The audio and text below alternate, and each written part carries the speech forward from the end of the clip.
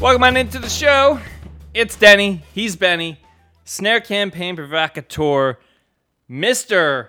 I'm buying real estate on Heat Island. This dude, phony as hell. Get out of here. You're in fucking trouble. What are you talking it's about? Benny Horowitz. What's up? Lakers in six. Said it weeks ago. Oh my gosh. All I texted you is that Jimmy Butler had a heroic performance. That's all I texted you. You're projecting because you're stuck on Heat Island and you can't get off. I have to be there. In the paradise. Like, I'm in Nassau at that beautiful hotel with the Lakers, and you're like in a shack a few miles down the road on Heat Island. I'm comfortable still. You're just projecting. Hey man, I'm here. I found my hero. I got Jimmy. I got Jay. We're back. The Heat are back, baby. For one night only, but the Heat are back, and I'm stoked. What's up? But how was your weekend, though? What about that hero snarl? Oh, that was about. That's like me tough. coming into this podcast today. I got to hit you with the. This is great radio. Yeah. Oh, yeah. Let's see it. Oh, that's bad. That's real bad. That's real bad. Oh. Doing good, man. I'm out in the country. Whatever I deem the country. Yeah. Learning how to do things out here. What is the one thing you picked up in your short time in the country? Poison ivy. Could have been worse. Over most of my body already. I knew what I was going to do is get overly ambitious, get out there. It's like an adult playground. And there's a reason people wear, good boots, long pants, things like that. Here's what look, I'm going, like I said, we talked about this on the program. I'm going in open. I'm an open book. I need to let my new situation dictate what I do, but there's going to be a learning curve. And with things like chainsaws, which I just bought, there could be a pretty bad learning curve. So the thing I need to try to do now is be very careful, not chop anything off of myself while I'm learning. I hope I make dumb mistakes like, oh, you put the leaf pile on the street wrong. Not a dumb mistake like, hey, you started talking to someone when your chainsaw was on, you chop part of your leg off, which apparently happens often. Do you know these people wear chaps? Yeah. I didn't know there was chainsaw chaps. I didn't know you needed to mix oil with gasoline when you start them. I didn't know any of this shit, man. I'm a freshie. I'm like, this is like a reverse midlife crisis, Benny, I got to tell you. Sports cars, I'm buying lawn equipment. Do not let them convince you that raw milk is okay to drink. That's all I'm gonna say. As someone that's lived in the country and with farmers. You're talking to the wrong guy. You know how much unpasteurized milk I've drank? This is a hippie household, man. We're way beyond that. We're drinking like weird animals' milks you don't even know about. Making homemade almond milk and shit. You wouldn't even know, Denny. It's next level. This is next level over here. The profound influence that you've had on me and the fact that I don't think I've had real milk in maybe a couple of months, and the fact that it's all almond, it's all, what's the other one? Oat people drink? See, now I'm full on oat. So here's the problem, right, with being a hippie. Is like every year or two there's some new craze. Yeah. There's like this, everyone's got to eat this, everyone's got to wear this. So like quinoa comes into the picture. Yeah. And all of a sudden, apparently like Peruvians or something are being absolutely screwed because of our need for tons of quinoa. Almond milk, apparently almonds take like an insane amount of water to grow almonds, and California has no water. So almonds are bad for the earth. So now I've moved on to oats. I think it's a nice creamier milk. Apparently it takes less water to produce. And now I'm just waiting. Now it's a waiting game to see who Americans drinking a lot of oat milk is fucking over. It's going to be somebody soon. I mean, we'll have to switch to another nut. We're not even allowed to call it. You know that the milk industry protested, and they're not even allowed to call them milks anymore because the milk industry got sad that non-dairy milks were getting a bigger industry. So now that's why you see that they're all like non-dairy drink or this or that, because the milk industry is such a Goliath that apparently only milk can be called milk. By the way, you know who is a who has been profiting off of the rise of Silk Milk in a big way? The Rock. Andre Iguodala. No. Dwayne Johnson, our future president, Jane Johnson. That's a whole other person. All right. If The Rock runs for president, right? Yeah. Who's he choose for vice? Right, it's got to be pop star himself, Vin Diesel, right? Did you hear this Vin Diesel song? I didn't. But I think The Rock would have to go with like someone more talented. It would be like The Rock and like AOC. He is a centrist and she's pretty progressive. So, I think that may be a nice little marriage right there. Rock Vin Diesel is like it's like 2 shots into the same pool. You gotta cross pollinate when you're. Sometimes it's a 2 tequila night, Benny. You know this. His cheat days on Instagram are dangerous for a normal human. Because I see The Rock eating like a whole pizza and a handle of tequila. I'm like, sure, I can too. I'm just happy that you were talking about food I don't there. Work out 6.5 days the rest of the week, pretty much nonstop. Oh man, there's no good transition for this. Play the music. This day in music history. Well, this one's very near and dear to my heart. An album I've not only spent a lot of time listening to, but a lot of time arguing about, which is the Metallica Black Album. Began recording this day in 1990. Now, let's back up a little here to talk about the argument I always have.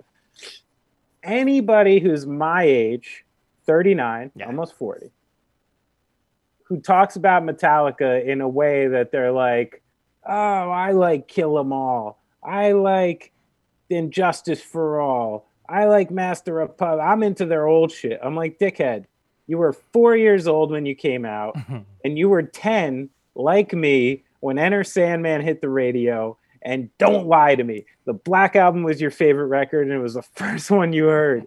You damn liars. You're not that old. Unless you're 45 and had long hair in middle school, I don't want to hear that shit. It's a non sequitur. So on this day, I remember Injustice for All a little bit because there was a terrifying video for the song One where they used the old film Johnny Got His Gun about a military amputee who has his arms and legs cut off, can't speak, but is still thinking in his head. This is one of the most terrifying things I've ever seen in my life. It haunts me to this day. I've never gotten over it. And it's one of the reasons I love Metallica. And it blew them up. They were on MTV. It sold 6 million copies. They were number 6 on Billboard. But apparently they still had no radio. And they jumped to Q Prime Management, who had just broken Def Leppard and people like that. And they had thought, for some reason, they jumped out of the Iron Maiden Slayer pool because probably of James Hetfield's lyrics, which were a little more relatable and universal and not based in, like Satanism and stuff like that. All the topics that never allowed metal to be in the mainstream before. So they kind of went for it. Like they made them making the Black Album wasn't a mistake. Like they were trying to make an epic rock and roll record that was going to break them to the next. So apparently on the Injustice for All touring, they had something called the Riff Tape, which was a collection of 240 riffs that they just jotted down during Injustice for All touring. And that's what ended up being the Black Album. So they needed a larger sound. They called on Bob Rock to produce. They liked what he did with the Cult and Motley Crue. And there was a great quote from Lars about Bob Rock. In quotes, he said, "Of course," he said, "we're Metallica. No one produces us. No one fucks with our shit and tells us what to do. But slowly, over the next few days, we thought maybe we should let our guard down and at least talk to the guy. Like, if the guy's name is really Bob Rock, how bad can he be?" Pretty funny. But this led to, I don't know if you've ever seen it, Denny, the documentary of Metallica making this record is one of the, most made fun of things probably in like music video history because they look ridiculous. They're fighting with each other. They bring in like band psychologists. They do all this stuff. And well, that's the later documentary. But in this one, the guys in the band are fighting. Them and Bob Rock are constantly at odds, and it's kind of this, you know, rough and tumble Metallica California metal band meets like the mainstream, and they eventually kind of, you know, acquiesce to the whole thing. And what we had is the Black Album, which is maybe the most, you know, influential hard rock record of the last like 30 or 40 years, arguably, and something that totally changed my musical trajectory. And it's because I'm a person honest enough to say that it came out when I was 11, and I love the Enter Sandman video, and it holds a true place in my heart. Yeah, that really happens a lot where people try to claim something that came out when they were like 4 years old. And it's like, honestly, it's okay to embrace the fact that, you know, stuff came out way before and you discovered it when you did. Like, there's no judgment. And I also got to shame the people that are like, oh, you weren't out when that came out. You don't really fucking know. It's like, give me a break. I found it. It's as much as part of my experience as it is with yours. So I got to it eventually. Yeah, exactly. As long as you find it, let's just all be friends and keep it moving. And a little insider information on this one is I spent a lot of time standing up for Lars Ulrich. Yeah. And it's because he's kind of a weird drummer. He's got a weird style. They even talk about it in the making of the Black Album, how he basically had to, like, you know, rework the whole way he played drums. And, you know, there's all these weird little symbols and things on there that kind of don't make sense, but they're there. Yeah. And they're part of the biggest rock and roll songs in history. And like, that makes him a good drummer. I never understand this argument that you have to be playing a certain way. If those drum parts are on songs that were written for that reason and they made it to where they went, then everything was exactly what it needed to be. And those drum parts are brilliant as a result. So I always give props to Lars Ulrich. And my insider knowledge is, I know for a fact, if you're going to email Metallica's management or something about a request, about like even something small, Lars Ulrich is CC'd on that shit. That dude is a fucking boss. And after Cliff Burton died, there may have been no Metallica if it wasn't for Lars Ulrich and his attention to detail and pushing things through. Because James Hetfield is kind of the artistic type in the band. He doesn't really want to be bothered with that stuff. And Lars always drove the business. And he deserves a little credit for that. And I'm going to make this t-shirt. I told my friends I'm going to make it the other day. Lars was right. I'm going to make shirts about that, because that Napster shit, he might have looked like a dick at the time, but if everybody listened to him, musicians would be a lot richer today. And you can purchase that shirt at thetuneup.com. No, just kidding. Yeah, let's make it. Let's make it. Oh, man. Benny, you know, sometimes I like to use this segment to ask you a question about your own life and times. So here we go. On me. All right, so on this day in 2004, Britney Spears threw a full cup of cola over a photographer. The photographer was waiting to take her picture of the singer and her new husband outside a Subway takeaway shop in Malibu, California. Number one, you can clearly tell that I read that off the page, because a Subway takeaway shop. Oh, wait, like the sandwich? Okay, number one. Multiple problems with this before I get to my actual question. There's no way Britney Spears is eating at that fake bread sub shop in 2006, unless she really bought the Jared hype. But come on. Anyway, my question. Yeah. Have you ever thrown something at a, let's just say a belligerent fan, and you can sprinkle all the legalese you want in there, you know, to kind of protect the innocent, if you will? Sure. Well, first off, I'd like to note that I do completely believe that Britney Spears was eating at Subway. You know where that girl's from? That's gourmet food to her. That shit's good. It is. So, yeah, I definitely think she was eating at Subway. Secondly, have I ever thrown something on someone taking a picture? No, I have not. But I have gotten into it with people a couple times where, like, someone either you know, does something just really, you know, out of line, like physically, you know, will like really cut you off in the middle of a conversation, or just like grab your shoulder or something like that. I don't do well in those situations. anybody grabs my shoulder in a public setting, I'm going like this.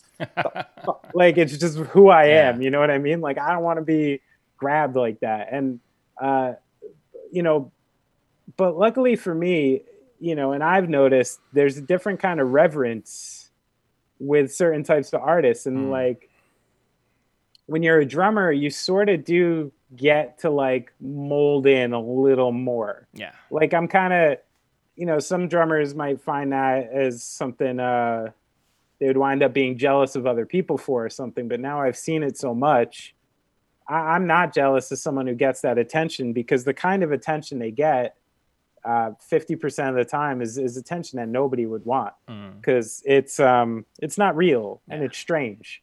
And so I just watched that movie, A Star Is Born, the other day, and like the way they portrayed it in that movie was like dead on. The way that guy was at the bar, he's like, dude, my fucking brother-in-law's girlfriend thought he was fucking me one time. Like, people just be drunk as fuck and say the worst shit to you. So as a drummer, I've been in a few instances where I've just gotten to be like real with someone. I'm just like, yeah, homie. Take 2 steps back. Just consider what you just said. You know what I mean? To like any human in the world. Yeah. And I'm like, look at you, look at me. You know what I mean? Like, what do you want to do here? So there, you know, there have been those instances, but nothing like, I'd say the closest it came to anything real was a little sauced after a show in North Carolina, and caught some people like, you know, turning around and kind of shooting their phones behind them, trying to take shots of just like us eating in a diner, you know, bar stool. And I was just kind of like, yo, fuck you doing? You know, like, you want to ask, you want to do something, like, what are you doing? That's weird. Yeah. And the great social lubricant of his time, Ian Perkins, famously of many things, he is someone who knows how to get out of those situations easy. And before I knew it, he was talking to the guys, having a conversation. I was eating my food, and I didn't even know what happened. Guy's got skill. All right, Benny. For the last couple of weeks, we've been talking about the newest band across our radar, and that's Guardrail from Chicago. Their new EP, Yikes, is out now on Open Your Ears Records. They've got catchy melodies and witty hooks. Guardrail brings their own style of diet punk right to your stereo. They're not quite Bad Religion, but they're also not Sum 41. Here's a clip of their new single, Till We're Dead.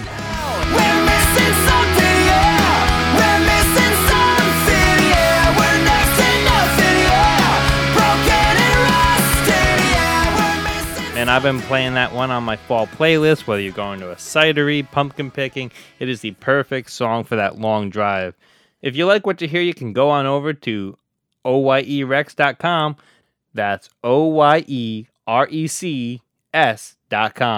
to pick up your copy. Guardrail, get the vinyl. Support hard copy music. Let's get this. Guardrail, Yikes, out today on Open Your Ears Records. Go grab it. All right, Benny, a topic that does not seem to be going away. Another movie chain has fallen. Regal Cinemas announced that they have closed all of their US and UK cinemas, 538 in total. Benny, you know, I always like to take the macro approach. Obviously, this is devastating for the people that work there and all of that stuff. We talked about this a couple months ago, about the future of movies, the future of cinema. It's kind of tough to see where this is all going, but first, what do you make of this story? Regal closing a lot of their shops, and where do you think cinema in general is going? Yeah, well, as you said, it follows up in that conversation we had with Alan Sepinwall when he was on about, you know, the future of digital media and all of that. And yeah, like you said, you know, you see it that 40,000 U.S. employees were furloughed, 5,000 in the U.K., and it's a result of all these films like James Bond and Mulan and these big, you know, blockbusters that used to draw so much are now being pushed to 2021. And as one Regal executive put it in the article, You can't operate a supermarket without vegetables, fruit, and meat. Yeah. So basically, they have these gigantic places that I can't even imagine what the operating costs on a day to day is for a film, for a movie theater, and not being able to run them, and here we go. But as you said, as sad as it is to say, is this a dying industry? And does setting back to where it was prior to all this happening, is that just a fool's errand? It may be. I mean, conceptually, my kids who have only known what TV or movies is for a couple years now, they only know on demand. Yeah. They'll only know on demand. Like the days of highlighting a TV guide and waiting for like Wednesday at 8:30 to see your favorite shows, with mostly commercials anyway. You're literally waiting all week for like 15 minutes that you'll never see again, in your head. You didn't know they were creating DVDs 10 years later. Yeah. So like the idea of making this big thing to like go out to the movies and see, like the movie itself was the impetus to do that. It wasn't all this other stuff. It wasn't mozzarella sticks. It wasn't like you just got that because you went to the movies, but you still needed the movie. And like you said, I mean, I think the death of all of this is going to be when, see, the reason movie theaters can still exist to me is the fact that someone like me, there's a bunch of movies I haven't seen right now because I don't feel like getting fucking Hulu, because I don't feel like signing up for this. And I know there's movies I want to see. There's directors and actors and actresses that have put things out in the last 6 months or year that I just haven't seen because I'm not willing to do that. So I think, if it stays messy like that, maybe the movie theater can still exist. You're just going to have to probably make all of them these full service shops now that serve tons of food and drinks. And it's more of like a night out experience in that way. Or everything is just going to have to go to streaming. And by the time, Netflix and Amazon and Hulu and all these things like smarten up and just make this one massive conglomerate, like, it's bound to happen. They're going to turn into cable eventually. Yeah. And it's going to be one source for all of it. And then maybe you don't even need a movie theater anymore. So I think it's sad, and I don't think it's going to close for good. But I think the way it reopens and how and at what scope is definitely going to change. Yeah, I mean, you can already see pre-pandemic, there was already way less movie theaters than there were like 15 years ago. It used to be almost like in more suburban areas, like every other town had their movie theater and stuff like that. But there's a couple angles with this that I think are pretty crazy. Number one, I think people, when they talk about America's place in the world, the influence of movies and culture is easily the biggest and most influential export that maybe the world's ever seen. That and, the other diplomatic ways of like buying world power.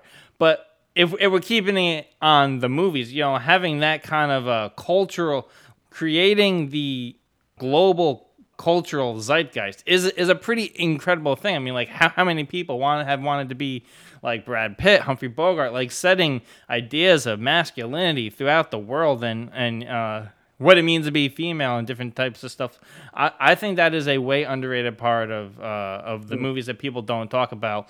But the other thing with this that really makes me sad, the entertainment business has been shrinking. I mean, I've seen it in journalism. I went to college for journalism, ended up doing radio because, that's the job that you can get. So I originally wanted to do like the whole journalism thing. But I've seen this in the journalism business. There used to be, each paper used to kind of be independent, and then it shrunk and to more and more conglomerates, and now it's just Gannett runs pretty much everything, that and a couple different companies. I think we're seeing that, with the merger of Fox and Disney. It's getting smaller and smaller, which means it's harder for people to break in. But the big problem here is independent film, and I wonder what happens to independent film, because when things are so corporate and it's so hard to make money in one area, people are not going to greenlight a $1 million and $5 million passion project that's going to lose almost all of that money. they're going to want the movie that's going to make you $100 million, because from a dollars and cents standpoint, that makes all the sense. No pun intended. But don't you think this modern, I think the modern setup with the streaming services has actually kind of been a positive uplift for independent films, because all of a sudden there's a market and a niche at the boardroom for movies that cost under $5 million, because they're not being wide released.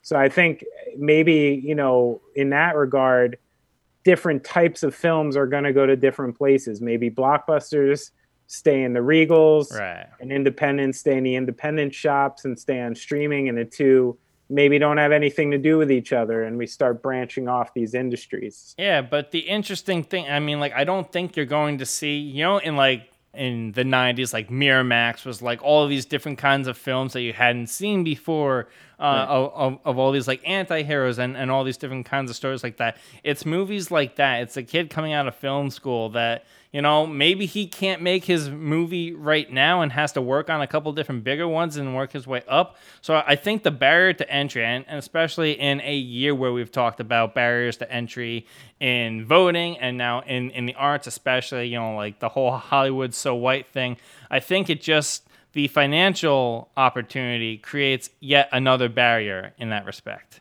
Yeah, I see that. So I don't know where this goes, but it's tough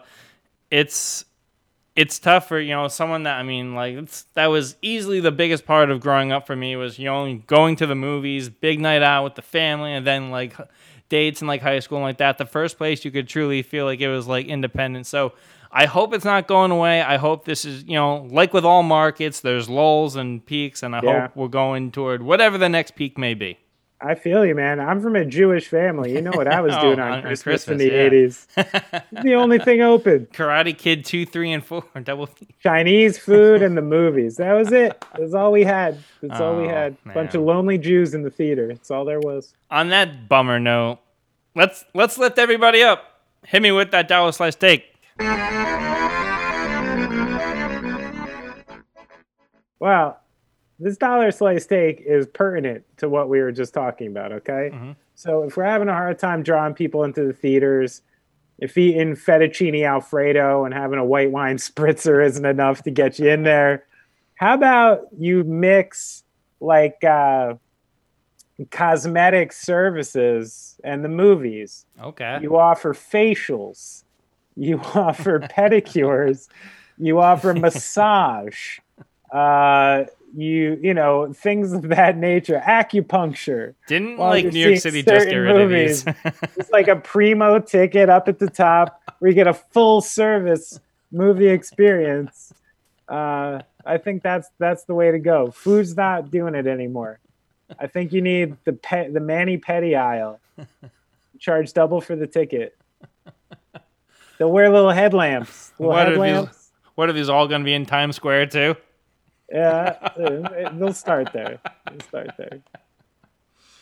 Hey, this is good. This is a good idea. Oh man, you know, just for the tune-up lawyers, you know, we are not in. Let's just say Robert Kraft is not going to be an investor in this business. It's wholesome. He's wholesome. Not going to be an investor, but he's going to be a customer. Okay, it's a wholesome. Nothing below.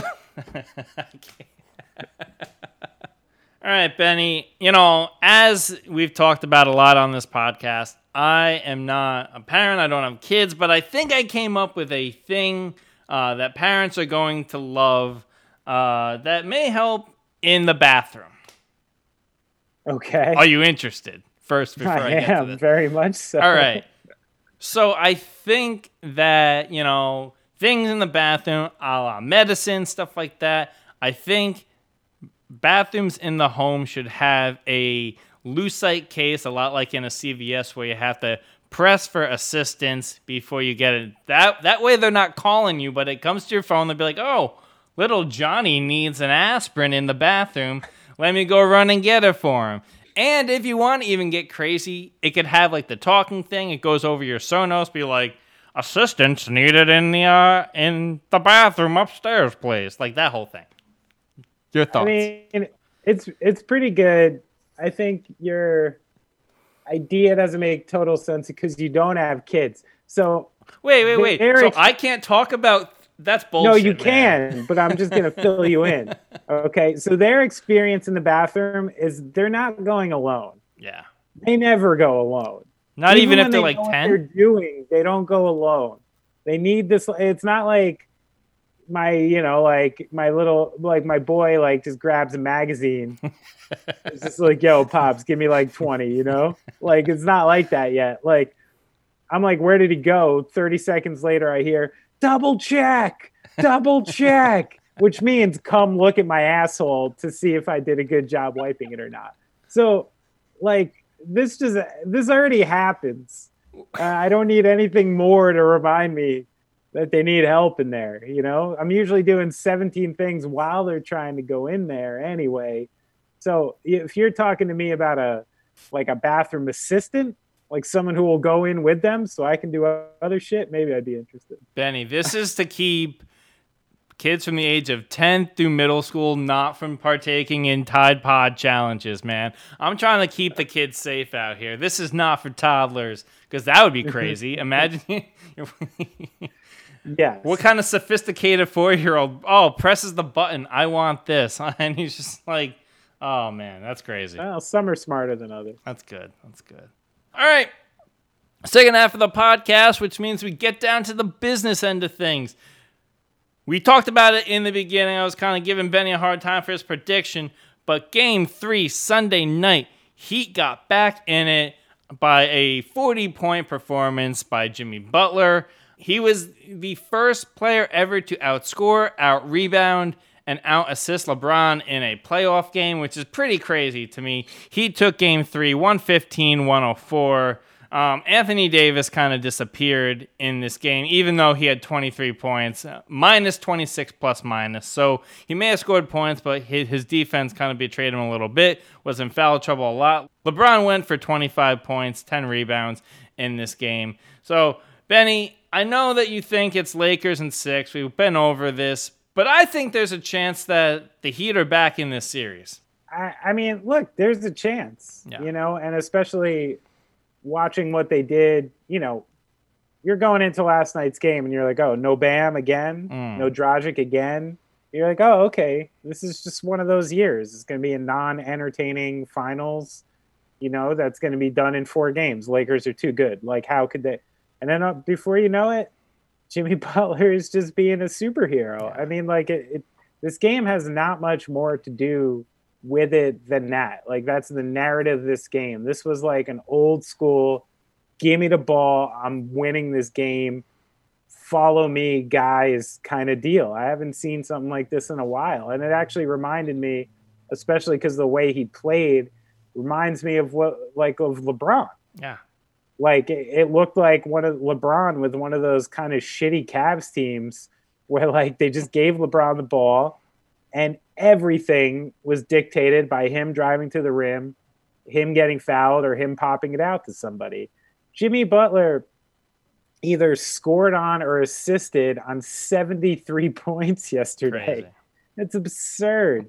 He just 40, 11, 13, playing mini LeBron, all actions running through him, no 3-pointers, everything close to the rim, everything creating contact and creating motion. It was awesome. It was awesome to watch. But before we get too far ahead of ourselves, I do think he happened to run into the Lakers on a night. Game 2, the Heat played a really nice game. They were 50, 40, 90 in game 2. It's not like they played a bad game, and they still lost by 15 points. LeBron had some really awful turnovers, looked out of sorts. It was one of those times he puts up 25, 10, and 8, and it really didn't look like it at all. And AD got in that early foul trouble. They threw those shifts on him, and he was kind of out of sorts the whole game and not aggressive. But the Heat played great, but the Lakers played really bad. And that's where I don't think this is something that's going to sustain through this. I don't believe Miami is going to go ahead and roll off 4 or 5. on this team right now. I'm not willing to get into that. Yeah. You had 19 points from Morris and Kuzma and all this solid production from Rondo. I don't know if you want to tweak the starting lineup with Dwight or not. Like maybe that could be a good move. But I don't think the Lakers need to worry too much, and I think they should go into the next one as aggressive they did. They'll probably be fine. And even if Bam and Dragic come back, which versions of them do, they found I hate to bring them up in this way, but Kelly Olynyk has played really good minutes the last 2 games, and that offense does run a little bit differently with a proper 3-point shooter playing that position. So even if if Bam comes back, I still think you need some of those Olynyk minutes to stretch the floor and get something else going, which Spoelstra hadn't discovered yet in this series. So I think it could be really, really tight. I don't see any blowouts or anything like that coming up. But Lakers in 6 is still strong. I've never went away from that, and I think we're still safe on that. Yeah. If anything, I went from Lakers in a sweep to Lakers in 6. That's what happens.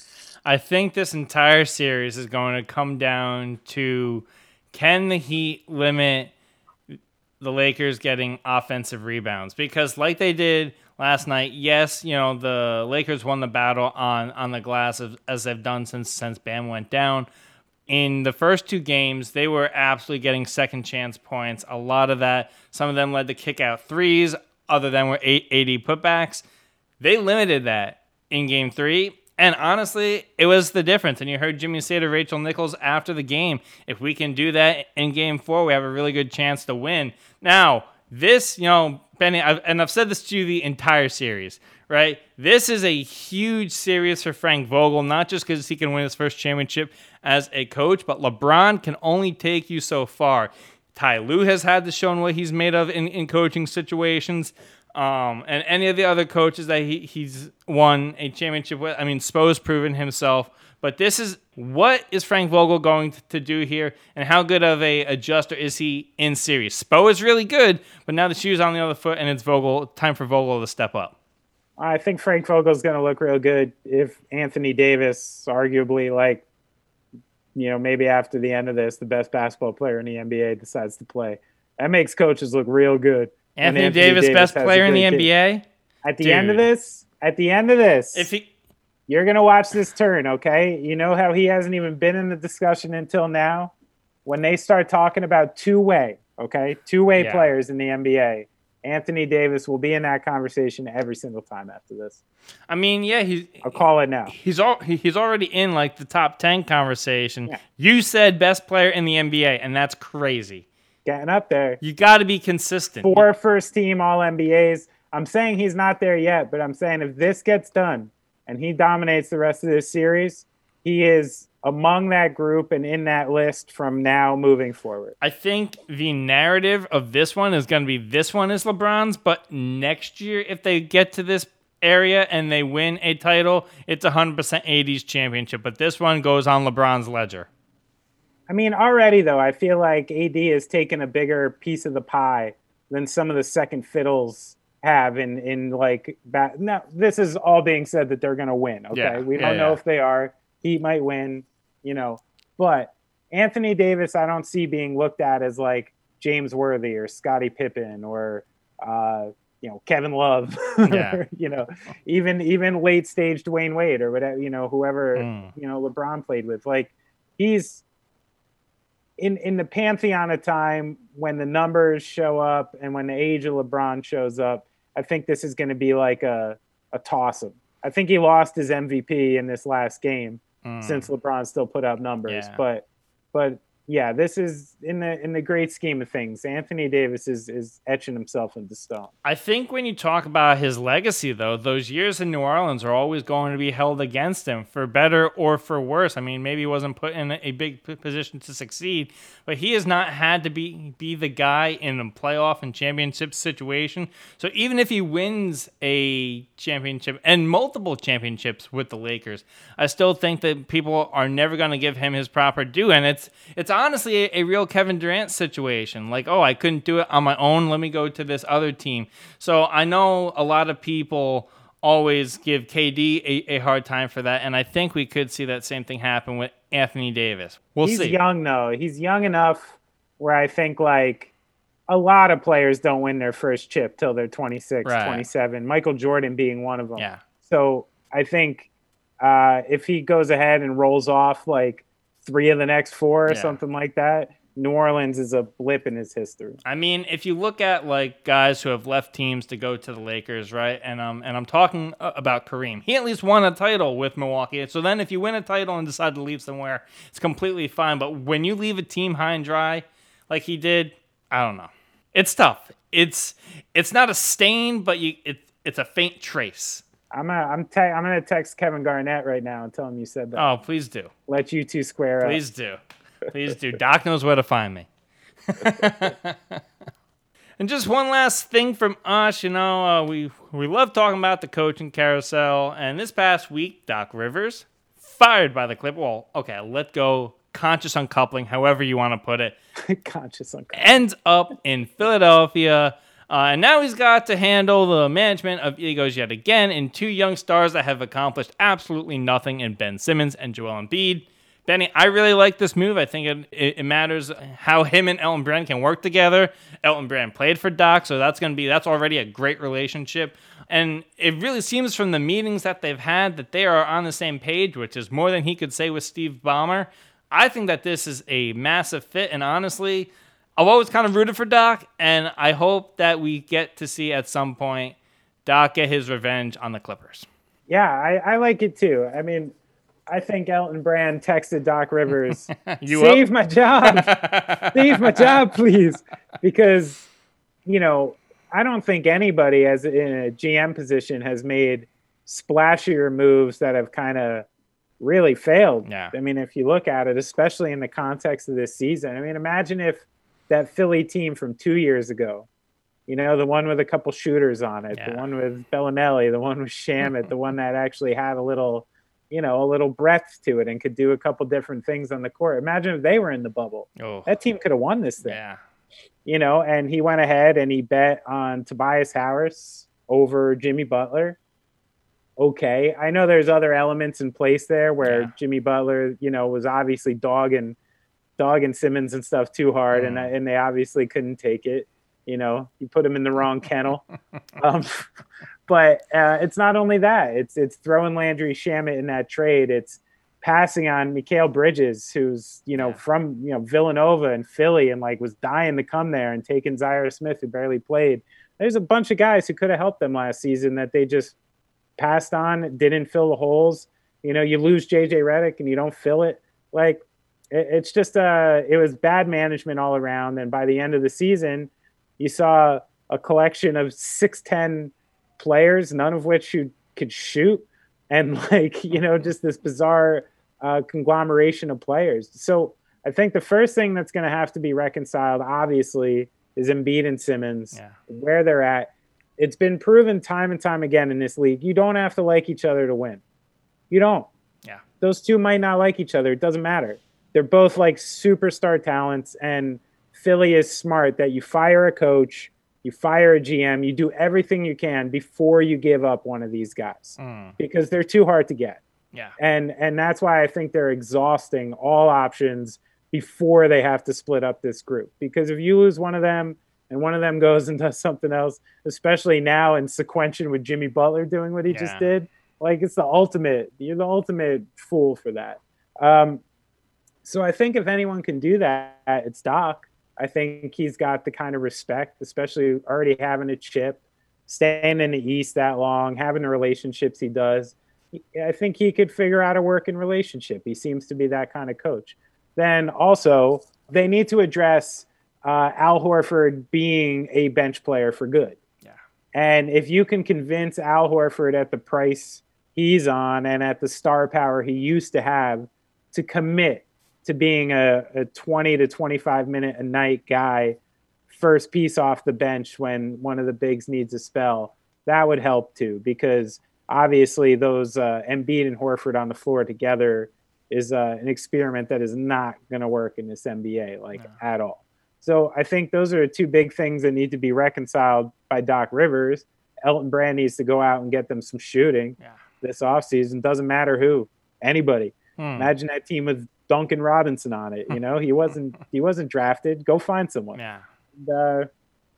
And then Philly's got a good chance. But I like it. And remember when you brought up D'Antoni on this program, I said, ooh, don't do it. Don't do it. And I think this is a much better fit.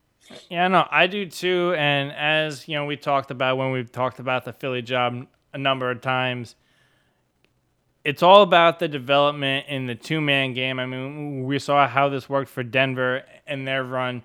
They have similar pieces where if they can get that pick and pop and also like a pick and roll kind of game between Embiid and Harris, Embiid and somebody else, I think that's going to open up Simmons on the wing. And, there's a great Netflix series that Doc Rivers is on, The Playbook, right? And he talks about his leadership philosophy during that Boston Celtics run. And he's all about bringing guys together. He's notoriously, and I say notoriously in the most respectful way, a player's coach that kind of got him in trouble in this last season with the Clippers. So I think if he can have everybody buy into that Ubuntu philosophy that the Celtics went all the way to the championship with, I think that they've got a really good chance. But before any philosophy, you need personnel. Find someone. If it's not going to be Tobias Harris, find someone who can play that pick and pop with Joel Embiid. I mean, I think you also might. The Tobias Harris experiment isn't done. Yeah. He's never going to be worth that contract, but he's a good player. Yeah. And I think he's going to be I don't know. There's something about him. I think he's going to wind up like a Joe Johnson. I think he's going to be a good impact player for some teams, but he needs to be like a third option, and he's probably going to play till he's like 47. I don't know why I have that instinct. All right, plenty of ways to get in contact with the show. You can email us at thetuneuppodcast@gmail.com. You can follow us at the TuneUp HQ on Twitter and Instagram. TuneUp on Twitch. We've been doing live stuff. We're going to do more of that during the week. We kind of took Saturday off. Forgive us. After Game 2, didn't get there. Maybe it was because I didn't want to relive the embarrassment of, my pick just going up in the smoke. Anyway, we'll be on at some point during the week. We'll let you know when. If you want to follow the big man, he is at Benny Horowitz 1, number 1 in your mind, number 1 in your heart, number 1 on Twitter. I'm at Denny_Gallagher. Benny, you got anything else? Yeah, everyone go listen to the Black Album. This has been the Tune Up.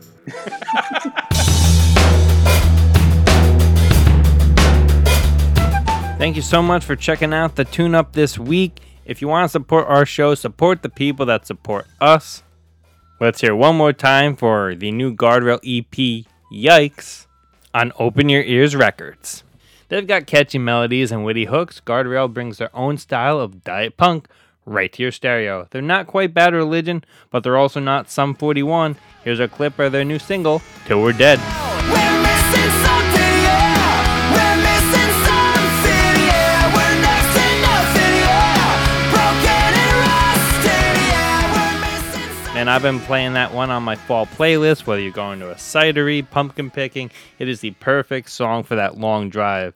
If you like what you hear, you can go on over to OYERex.com.